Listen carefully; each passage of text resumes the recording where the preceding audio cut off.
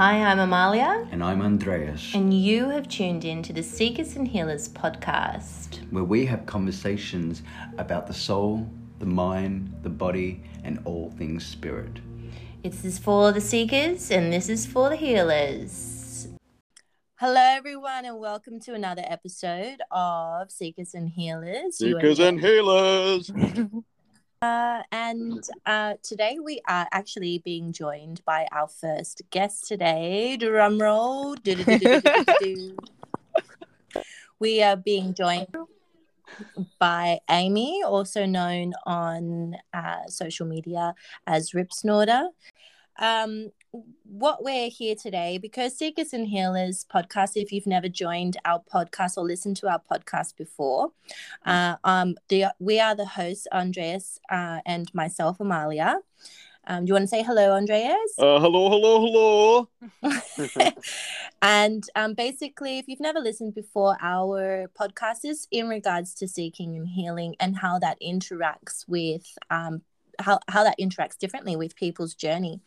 So journeys. So today we're really interested in hearing how seeking and healing has come into play in Amy's journey, because her and I are actually quite good. We've known each other for some years now, and I find her story and her life path quite an inspiring one. And so we thought that we'd bring her onto the podcast. Thank you for agreeing to that, Amy. Yeah, thank you. Such a pleasure. And I'll just give you a little bit of a background first of how Amy and I actually came into connection with each other. Don't worry, I won't drag the story on too long. Okay, this is good because I don't know this as well. Just prefacing, I'm very I don't know much about your friendship, so I'm really excited to learn about this connection. Yay. Yeah, so Andreas is actually never met Amy either. So he is just in the same seat as you are, if you don't know Amy either, to the dear listeners out there. So we're just going to flow organically through this one. But Amy and I met through a mutual friend some years ago, back when Amy was a solo parent, as am I. Mm-hmm. And a mutual friend brought us together, and then we just started connecting more on Instagram. And I think we both were desiring, friendships that were on the same wavelength. Yes. Would you say so, Amy? Oh, 100%. And I was on the precipice of shifting gears in my life. And I think you sort of orbited close enough. We orbited close enough to each other. To support each other, and you especially to support me in letting go of where I was at and moving into a new space. Exactly. Yeah, I remember there was a period of time where you were definitely, and I was also kind of in that space with you as well, parties and all of that kind of stuff. And self-discovery, which is quite deep as a single parent. And my intuition sort of told me that you had come into my life because you were kind of serious about moving into a next stage of your life and healing. And I think I felt as though like that was a good supportive place for me to be, as well as you, and toward me as well. Then we've just been friends since then. We had like a good group of women that we kind of brought together as well, in that we all kind of connected through social media. We had a little group called the Hairy MILFs for a while. I love that. And we were all sort of parents, mothers, and just a little bit more on the alternative spectrum. Alternative in inverted commas. So that's the basic gist. But what I was really interested to have you on the podcast is because I wanted to hear from you and share with, in community with other listeners, perhaps other people that are on the precipice of healing in their own life as well, or just need that inspiration on come into a deeper understanding. It doesn't matter what path you're on, what background you come from and whatnot. and how you can use seeking and healing as a kind of tool to become more of yourself, which I feel like that's what has been happening in your life. Do you want to tell us a little bit about your story, and where you've sort of come from, and how seeking and or healing has how has that been a big part of your life, Amy? Yeah, thanks for sharing all of that, Amalia, and for seeing that in me and wanting to bring me into this space. It certainly resonates deeply, and if you had have asked me like 10 years ago, would I be where I am now? There's absolutely no that felt like an achievable goal. I mean, I grew up I'll give you a little bit of insight into where I am now. So Yep. I'm a qualified counsellor. I'm a holistic counsellor. I work intentionally outside of the system. So I've chosen not to be registered and not to work within like a traditional the traditional paradigm, I suppose you could say. Yeah. I call myself a mentor rather than a counsellor. So I largely work with birthing women and people, or people that are on the childbearing continuum. So that might be people who are preconception or pregnant, or, moving into birthing their baby, and parenting. But I also work with anyone that's sort of moving through some kind of transitional life experience. And I'm trained in that. I'm a trained counsellor, but what I find I call on more in that space is my own lived experience and the healing that I have done in my own timeline, on my own journey.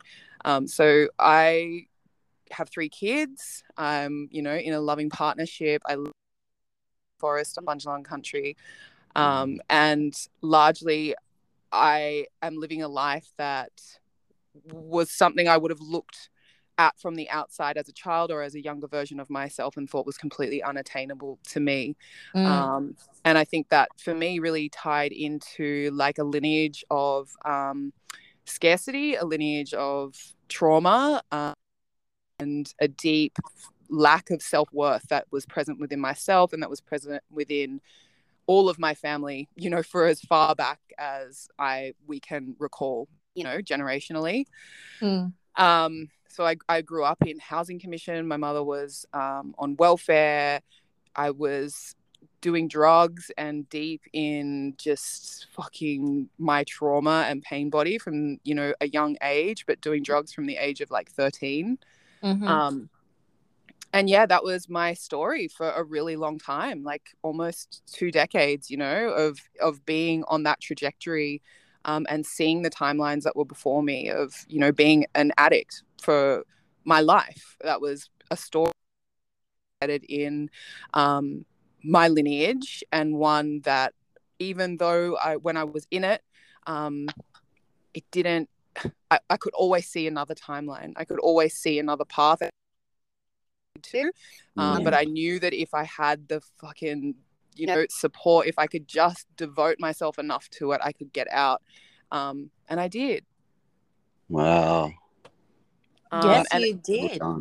Yeah, I did. And it's still I still have moments where drugs are crazy, man, because it's like we have this lens of what it means to be a drug user or a substance abuser, and the darkness that entails. And yet from where I am now, looking back at myself, like I was trying to connect to God. I was trying to reconnect to myself. I wanted to feel spirit. I wanted to feel held. Something wasn't right for me in this, in how I was living, and so I was trying to connect to something else. And I think that perspective could shift a lot. It shifted a lot for me in terms of self-compassion and self-forgiveness, but it could shift a lot in our society. Often, people that abuse substances are seekers and healers in their own way. Absolutely. And it's, thank you for sharing that. Because again, like, reiterating, I don't know your story. I know a little. I'm vague on a lot of the details, but I really intentionally wanted to keep that closed because I wanted to hear this organically. And you know what? I resonate with that 100%. And I just, my heart just is opening as you're speaking your story. So when I have a question, I know it's probably too early for questions. I'm sorry. I'm so excited. In your work, do you also counsel men and women? Or Yes. is it, oh, right. Okay, great. Yeah. So I work with people of, all across the gender spectrum. Yep. And, the way I call myself a transpersonal birth mentor, because I'm not just working with birth in the physical sense of birthing a child, but more so that birth has an energy, and that energy is present in so many different aspects of how we live and experience ourselves. So, drug addiction might be one of those transitions of rebirth where the energy of birth is present, or, the end of a relationship, or any kind of transition in our life like has the essence of birth and rebirth within it. So I work with all different kinds of people. That's amazing. It's actually funny that you say that, Amy, because Andreas and I were chatting earlier today, and what did you say, Andreas? Because I'm actually, let's just be a little bit public in something. I started. Oh, she's gonna do it. Oh, I'm terrible. No, but that's how we roll. We had a conversation about birth.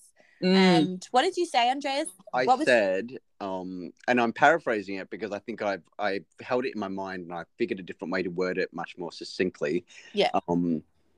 The greatest force and power mothers have in this world is the ability to create and destroy. Yes. And creation in building something from ruins or creating something fresh. Yes. Or building things together, and destruction is tearing something down, tearing obstacles, and then making way for something new. It's a continuous cycle, but that power is inherent in all people. Yes. Men, women, them, etc.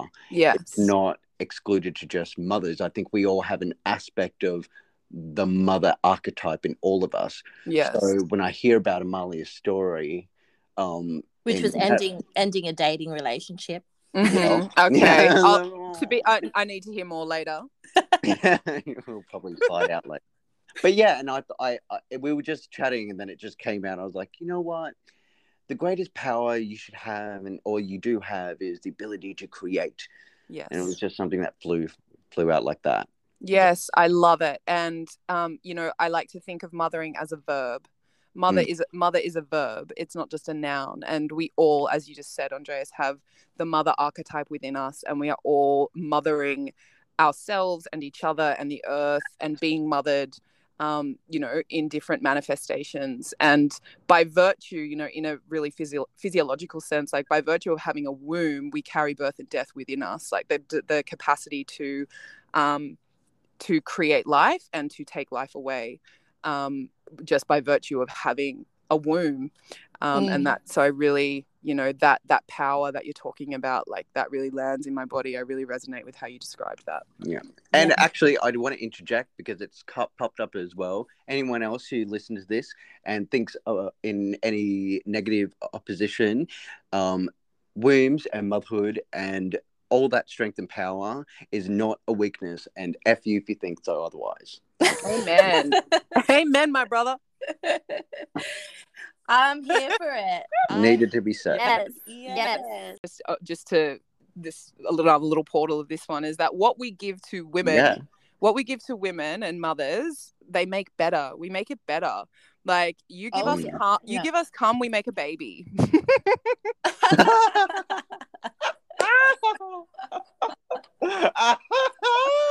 I want that on a t-shirt.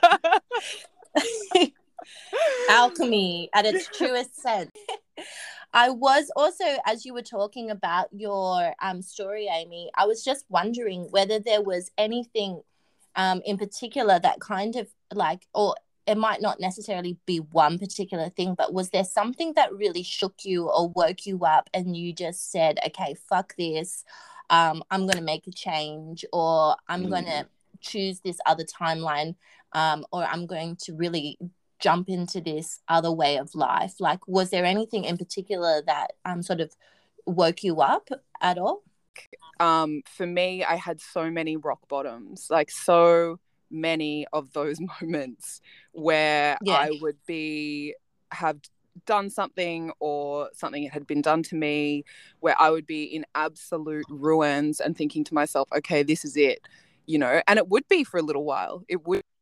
And then I'd be back on that train of whatever. And like, addiction for me is not so much being addicted to a substance, but addicted to feeling bad, addicted to being in chaos, because that's where my nervous system was at. That's where I felt comfortable in it. So I would say I spent a decade hitting rock bottom over and over again. It wasn't until, and I would have long periods where I'd do really well and I was constantly striving. I never gave up on life and on more, you know, wanting more for myself.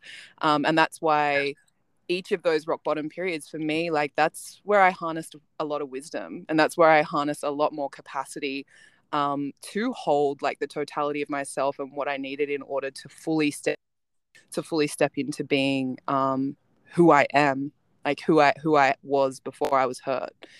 Really, like, I met the love of my life, and you know, we went through a trauma together, and choosing each other, which also meant choosing ourselves as individuals. That was having someone there with me, you know, who was me absolutely at my worst, and I had seen him at his absolute worst, and to love each other through it was really profound.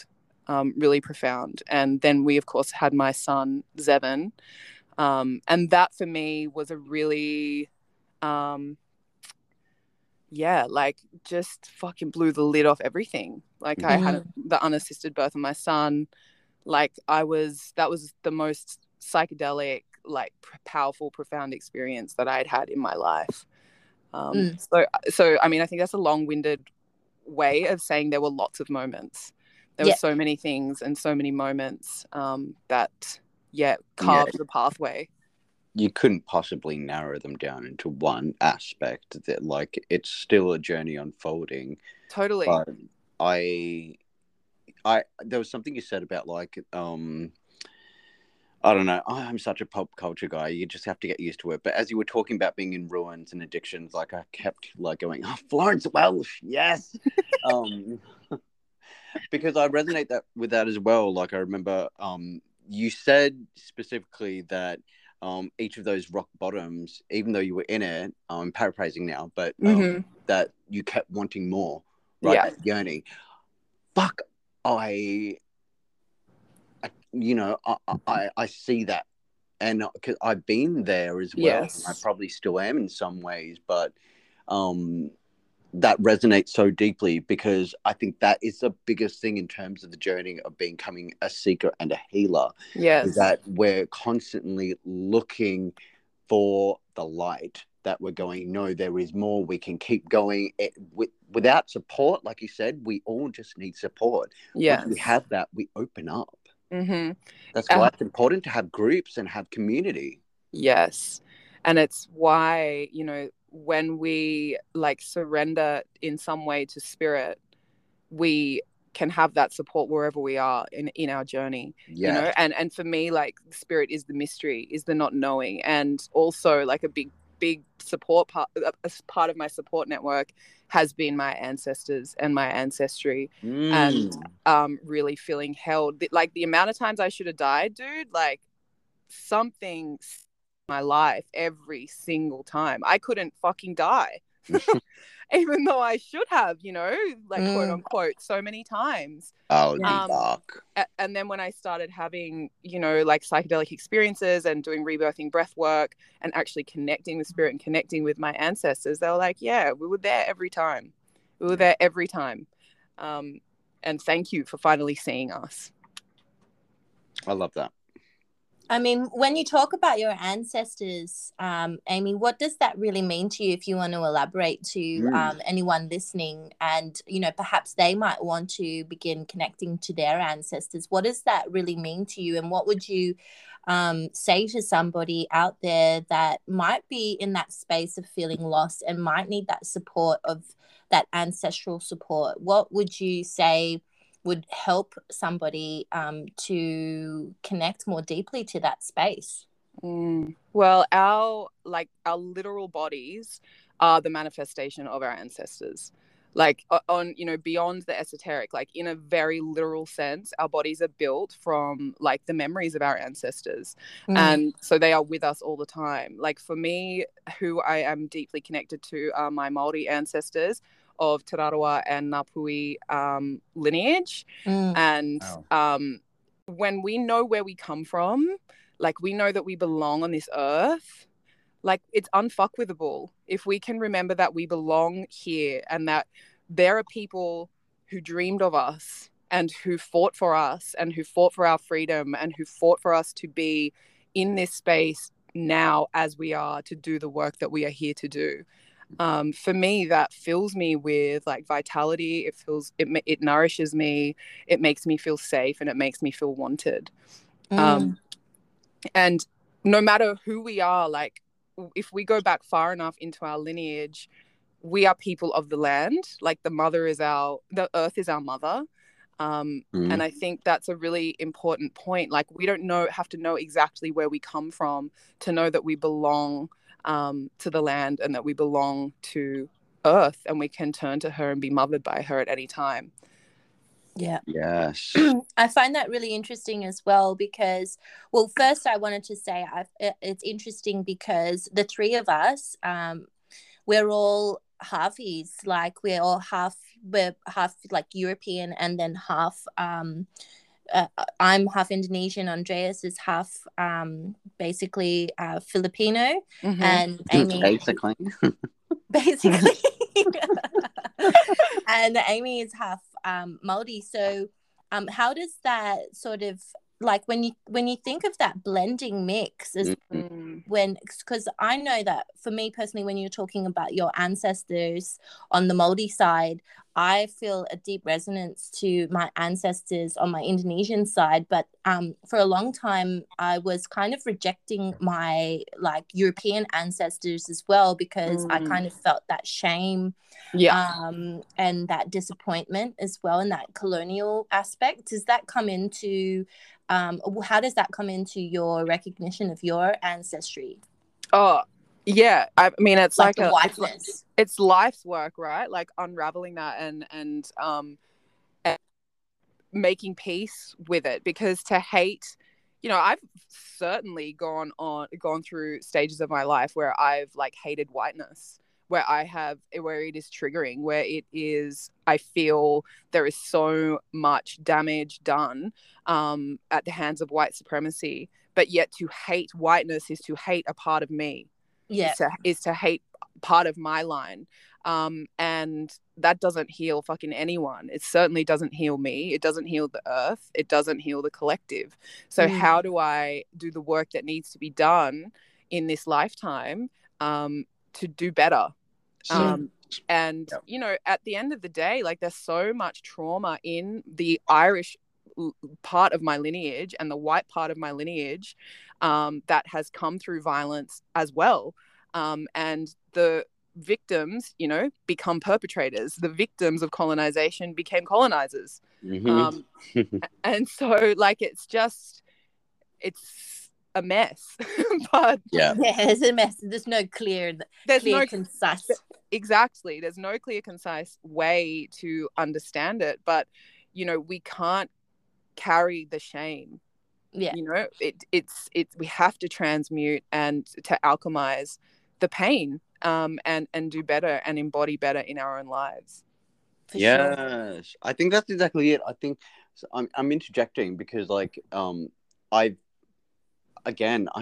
feeling totally seen in this whole interview process. I feel very attacked.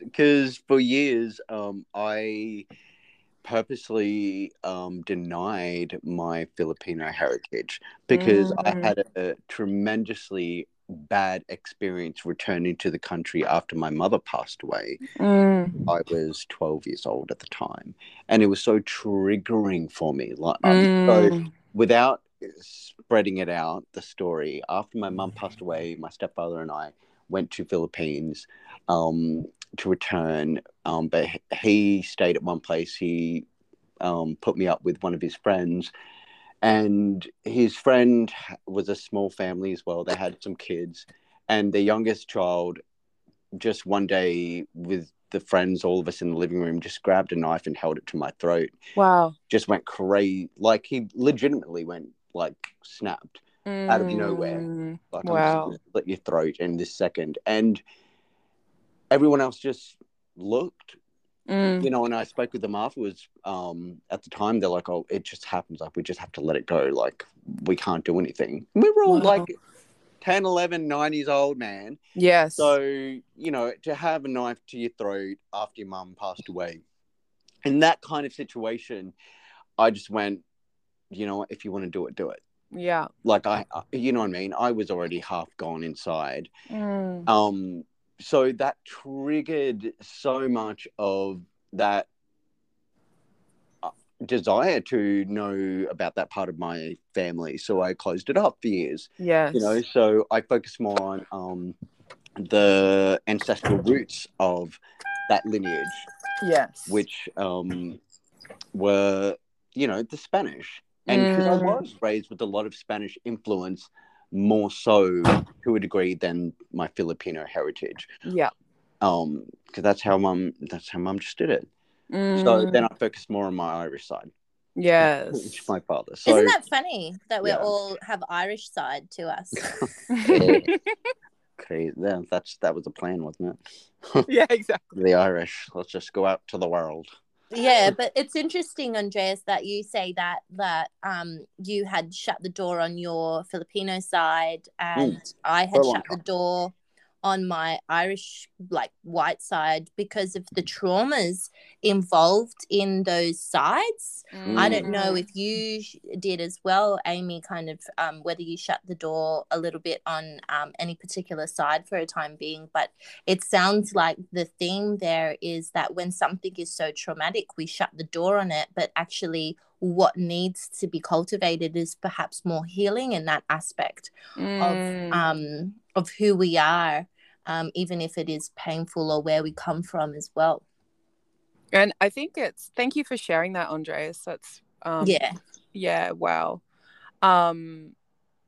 You know, in the cultures that were colonized so many more years ago, the trauma, it almost can't be, like, what's the word, tethered.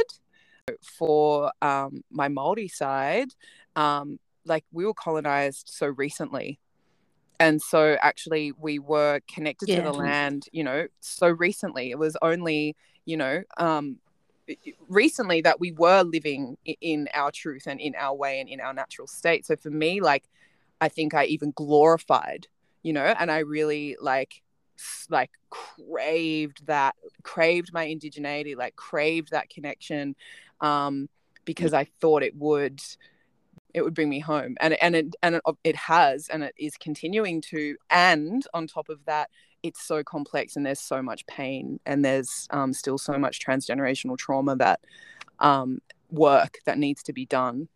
It's just so complex. Fucking hell. It is really complex, but I think it's because it's coming up in today's conversation as well. It makes me realize how important those aspects are of our healing and our seeking, because this podcast is about healing and seeking and all of the multifaceted elements, and that the non-linear aspect of what it means to be discovering the self at a more authentic place. And it just reminds me of something that you said earlier, remembering who you were before. Yes. I mean, what does that really mean? Like, remembering who you are.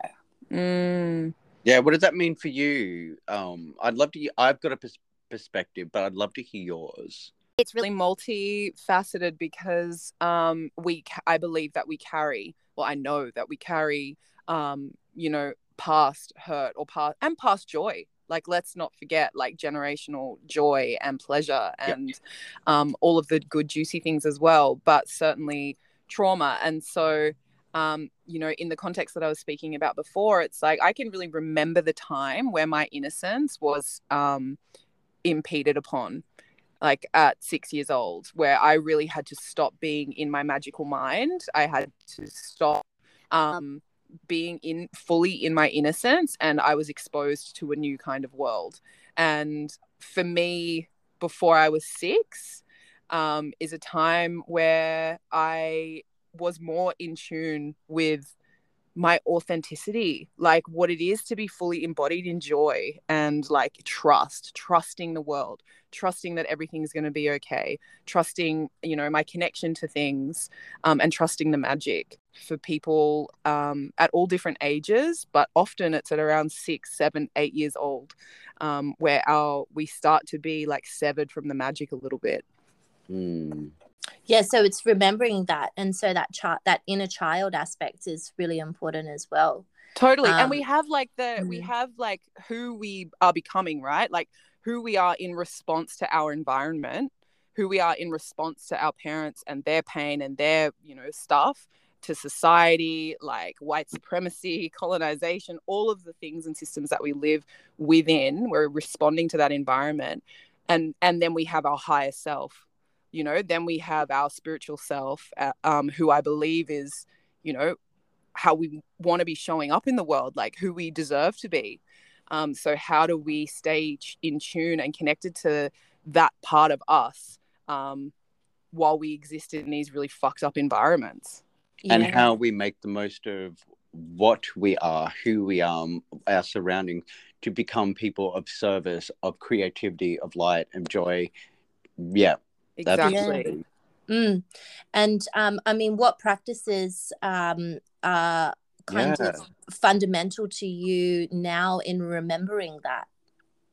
It's really interesting because I was thinking about this in the car before, and like, what are my spiritual practices now? And it used to be, you know, I had like a huge altar that I would tend to every day.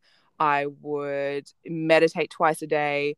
You know, now I'm in a season where I have 3 children, like 2 children that are under 3. I'm like running a business, I'm working, you know, all the things. And what is my spiritual practice now? Because it certainly doesn't look how it used to. And for me, where I'm at right now is that it's actually in my body, and it's in my presence, and it's in my lens. Like it is me. Where I once tended the altar, like I realize I am the altar. Yes. Yeah. Yes. I think we were just talking about this not long ago, or I was saying someone else, but yeah. It is, and that's what's key, and that's what's important. So it's like because there is this pressure. That's something that I've been thinking about as well. Is like there's this pressure to, like in spiritual practice, for it to be something that is always tangible or physical, or that you can sort of, I don't know, you know, present. But really it's about that embodiment and what is authentically happening in your inner sphere, and how is that resonating to everything that is around you. And it sounds like that's the space that you're in, because you're in a season where you just don't have that time to physically do all of the things, you know? Exactly. And that doesn't make it any less powerful. Like, just to have an altar, it's beautiful, but it's hard work, you know. And it's like, just to have an altar just to put on TikTok to Instagram doesn't equate to power, you know. Like, honoring, that goes back to what you said before, like, if my body is the altar. Yes, it is. Like, once you take care of that becomes the power that comes out, because you still have your connection to your ancestors, your spirits. You still make venerations to it, to your lineage with your own family and to yourself. That's a way of honoring ancestors. So when you do that, you empower your spirits, and in empowering your spirits, you get granted more, I think, light to continue to do the service that we're meant to do. That is the key. Yes, 100%. And like, how am I engaging and experiencing every moment? Like, how am I being with life, and being an expression of life? And am I fucking in it? Like, am I in it? Because that's where it's at. Like, it's we're here to be. We're here to fuck up. We're here to be all of the totality of this human like expression. And you know, for me, like, mothering is a deeply spiritual thing, because I'm constantly like, it's so non-linear. It is, I'm, you know, constantly fucking up. So, you know, like, or like going around in the cycle and finding myself at a place that I thought I had overcome, and being asked to like deepen in myself and like into love. So I have a question again. I apologize. Love questions. No, I'm not sorry. I'm not going to apologize for having a question. Great. How, from your experiences from your personal life before children to now being, you know, I would say a leader in this field, I would presume, because you embody this work in your daily life, and it's really inspiring to hear, right? But how do you instill that, or what could you say to other mothers or fathers or people on the precipice of thinking of having children or not? How could you embody aspects of whether it's ritual or philosophy or spiritual engagement down to children or to people? Does that make sense? Yeah, totally. I had a kinesiology session the other day, and the guy was like, oh, my wife and I decided not to have children because we wanted to achieve self-mastery in our lives in this lifetime. And I was like, okay, cool. Like in my experience, parenting is liberation work. It is an opportunity to liberate ourselves from the systems and ideologies that have oppressed us for generations. Because when I'm entering into the space of parenting through that lens of liberating my children and myself, like I change the paradigm of that and of my sphere of influence. You know, like I'm making different choices, and it's really easy. My dad, when he was a young man, went and lived on a hill and sat in silence for 6 months doing yoga. And he was like, I came back, you know, I reached like a level of enlightenment. And then I came back to earth, and it was just like back to the same old shit, you know, like overstimulated, you know, falling back into bad habits. Because sitting on a hill by yourself alone, it's quite easy, you know, to feel really clear and to reach a level of like, I don't know, mastery, I suppose, within yourself, and then put us in an environment where we are faced with triggers day in and day out, where we are confronted with with a mirror every single day of the ways in which we have been hurt, or the ways in which we are, you know, fucking not showing up to our highest capacity. Like, that is raising kids. Right. And when we can do it in a way that is intentional and conscious, and that certainly doesn't mean being gentle all the time or being like a martyr. I think there's an opportunity there that is like deeply profound and powerful and spiritual. Right. I would translate that as well for people who are unable to have children, or probably on the precipice of thinking no, that it would fall back into, by still like hearing that and going, yeah, okay, that's cool. Yeah. I could return that back to community. Yes. Right. And 100%. Totally. Yep. And you don't, we can look at that as exactly as reparenting ourselves and holding our own inner child. We don't have to, we certainly don't need to have kids to be, you know, learning to reparent ourselves and being connected to ourselves in that way whatsoever. But I think we live in this culture where mothering and parenting are seen as oppressive, and it's seen as though it's a sacrifice and that we martyr ourselves on the altar of motherhood, right? But for me, it's the power comes through seeing it in the opposite manner, that motherhood can be expansive, that it's on the altar of motherhood that we can truly come to know ourselves in a really deep way and to heal our lineage through the channel of parenting. And obviously there's multiple channels that we can heal our lineage through. But I just think in this like matricidal, where we are literally killing mothers, where we have no value for mothering, that we need, those of us with the privilege need to reclaim it as an expansive spiritual act of power. Yeah. Yeah, exactly. And I think, I was just really resonating with that as well. Motherhood has been the most transformative part of my life, really, because anytime that I've wanted to give up, I can't, because I have to I can't give up, because I have to take care of this person, and and I don't want to but in saying that, it's the reparenting of myself as I parent her. And if I was a single person, or if I didn't have children, or that wasn't on the future line for me, I know how important it is to come back to my own inner child and to reparent, really, really, truly reparent that. And also when in conflicts with other people, to remember to see their hurt child as well, because I see that around so often. You see all these people in pain, and especially addiction and all of that kind of stuff. If you peel the layers off, you begin and have some compassion, you begin to see the little child that is hurt. Yes. All around. And I was just cruising through TikTok earlier today, and I came across a page that was about showing the addiction problem in the USA, and it was just, when you learn the story, it's always the pain that had happened to a person in their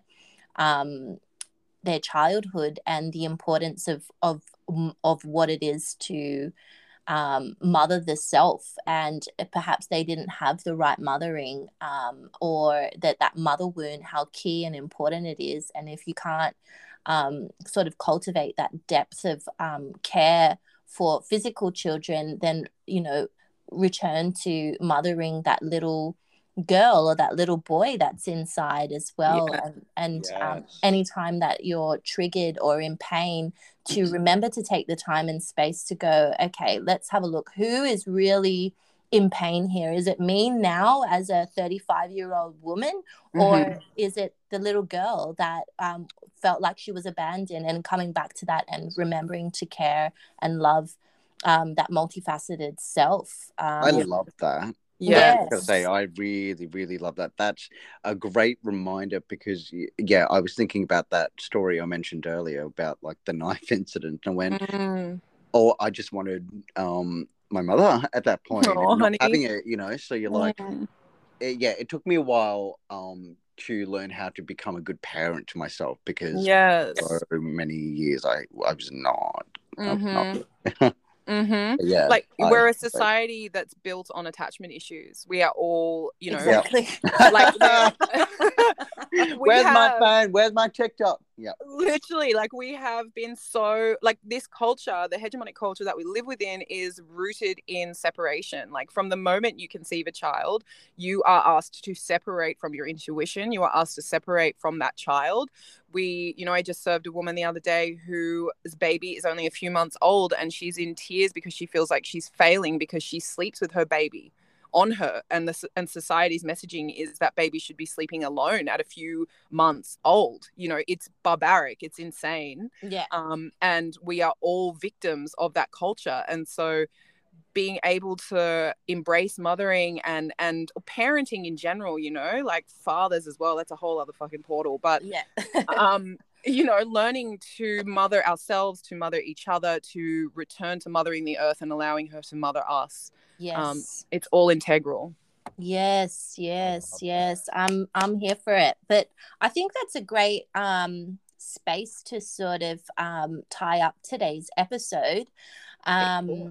And I think the message is coming through pretty dang clear to anyone that's listening. And I hope that you get the time to really reflect on that as well, because this is key stuff on the journey of being a seeker and on the journey of being a healer and healing and all of that non-linear and ancestral and multifaceted aspects of simply being human. Yes.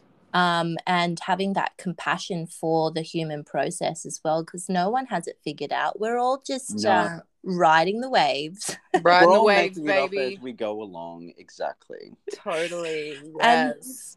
And because and Amy, I don't know if you know this, but we always finish our episodes with a card pull. Amazing. And then we give Except it's for like the it's like a Jerry Springer last words of the What is your obsession with Jerry Springer?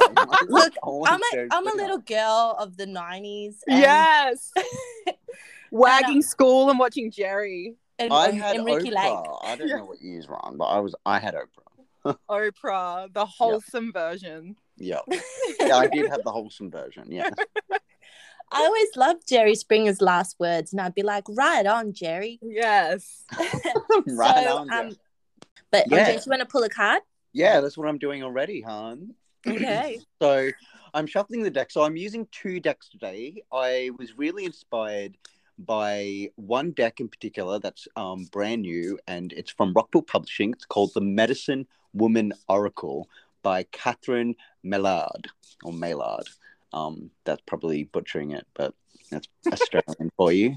But it's a beautiful deck. The artwork I think you will resonate with it completely. Yeah, it's beautiful. It's very art. ancestral. It's colorful. Mm. Yeah. And then, actually, I'll do something that I've always do to my students as well. So I'm going to shuffle. I want you to hold the emotion within your heart. You don't have to have a question per se, just perhaps what message for us today. And if you're listening at home or on the bus or on the train, you do that too. I want someone to please say stop when you feel ready. Stop. Thank you. Right now, thank you very much. Okay, now I also want to say top, bottom, or middle. Middle. Oh. Yeah, I was going to say middle as well. Oh, there we go. Ooh, okay.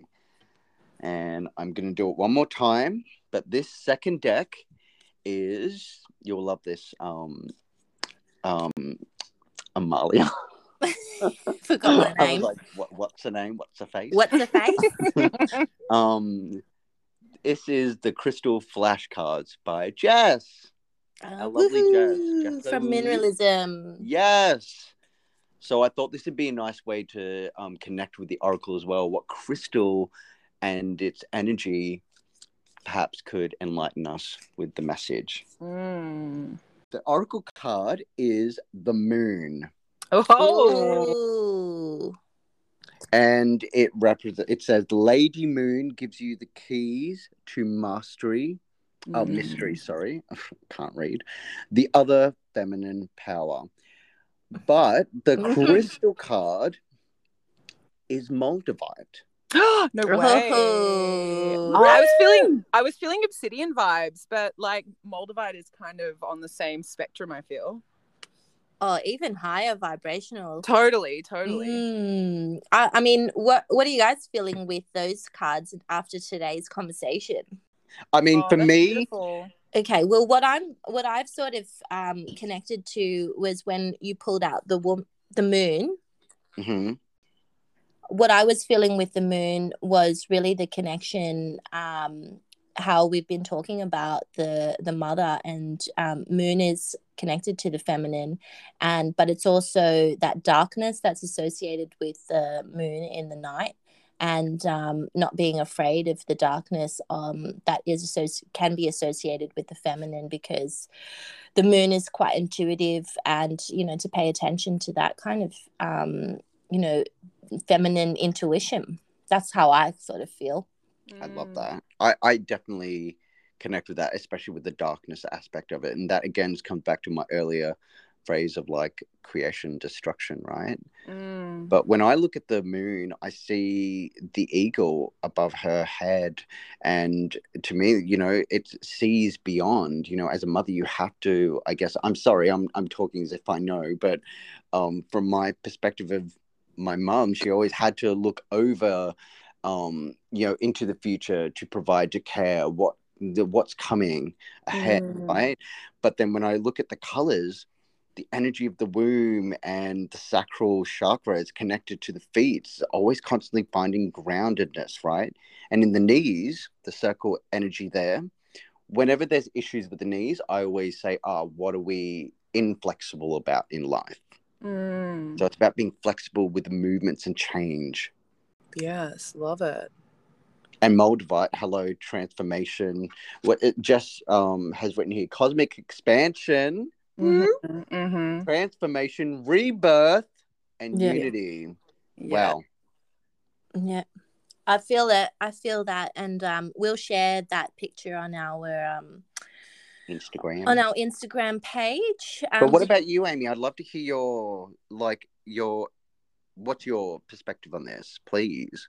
I love this card. It's so beautiful. The imagery, and also, you know, Lady Moon gives you the keys to mystery, and that's such a big one for me in like spiritual connection, not knowing and being able to surrender to the mystery, whether that be the mystery of birth, the mystery of transformation, the mystery of our lineage. And it's funny, on the drive over here, I was talking to my kids about the moon. And I was saying, you know, the reason why the moon is light is because it's the sun reflecting onto it. You know, it's the sun projecting the light onto it that's illuminating. Science. Science, babes. And so, you know, I think the moon actually is in darkness, and it's through shining the light upon it that it can be illuminated in all of its beauty and magnificence. And I think the same can be said for us and our shadows. And our yeah, I like that. I think what as well, like I'm interjecting again, like, because we're on this portal, right, of the message. But if you're going to, not that I like to conform into just a masculine or feminine energy, I like to really see it more like light and dark.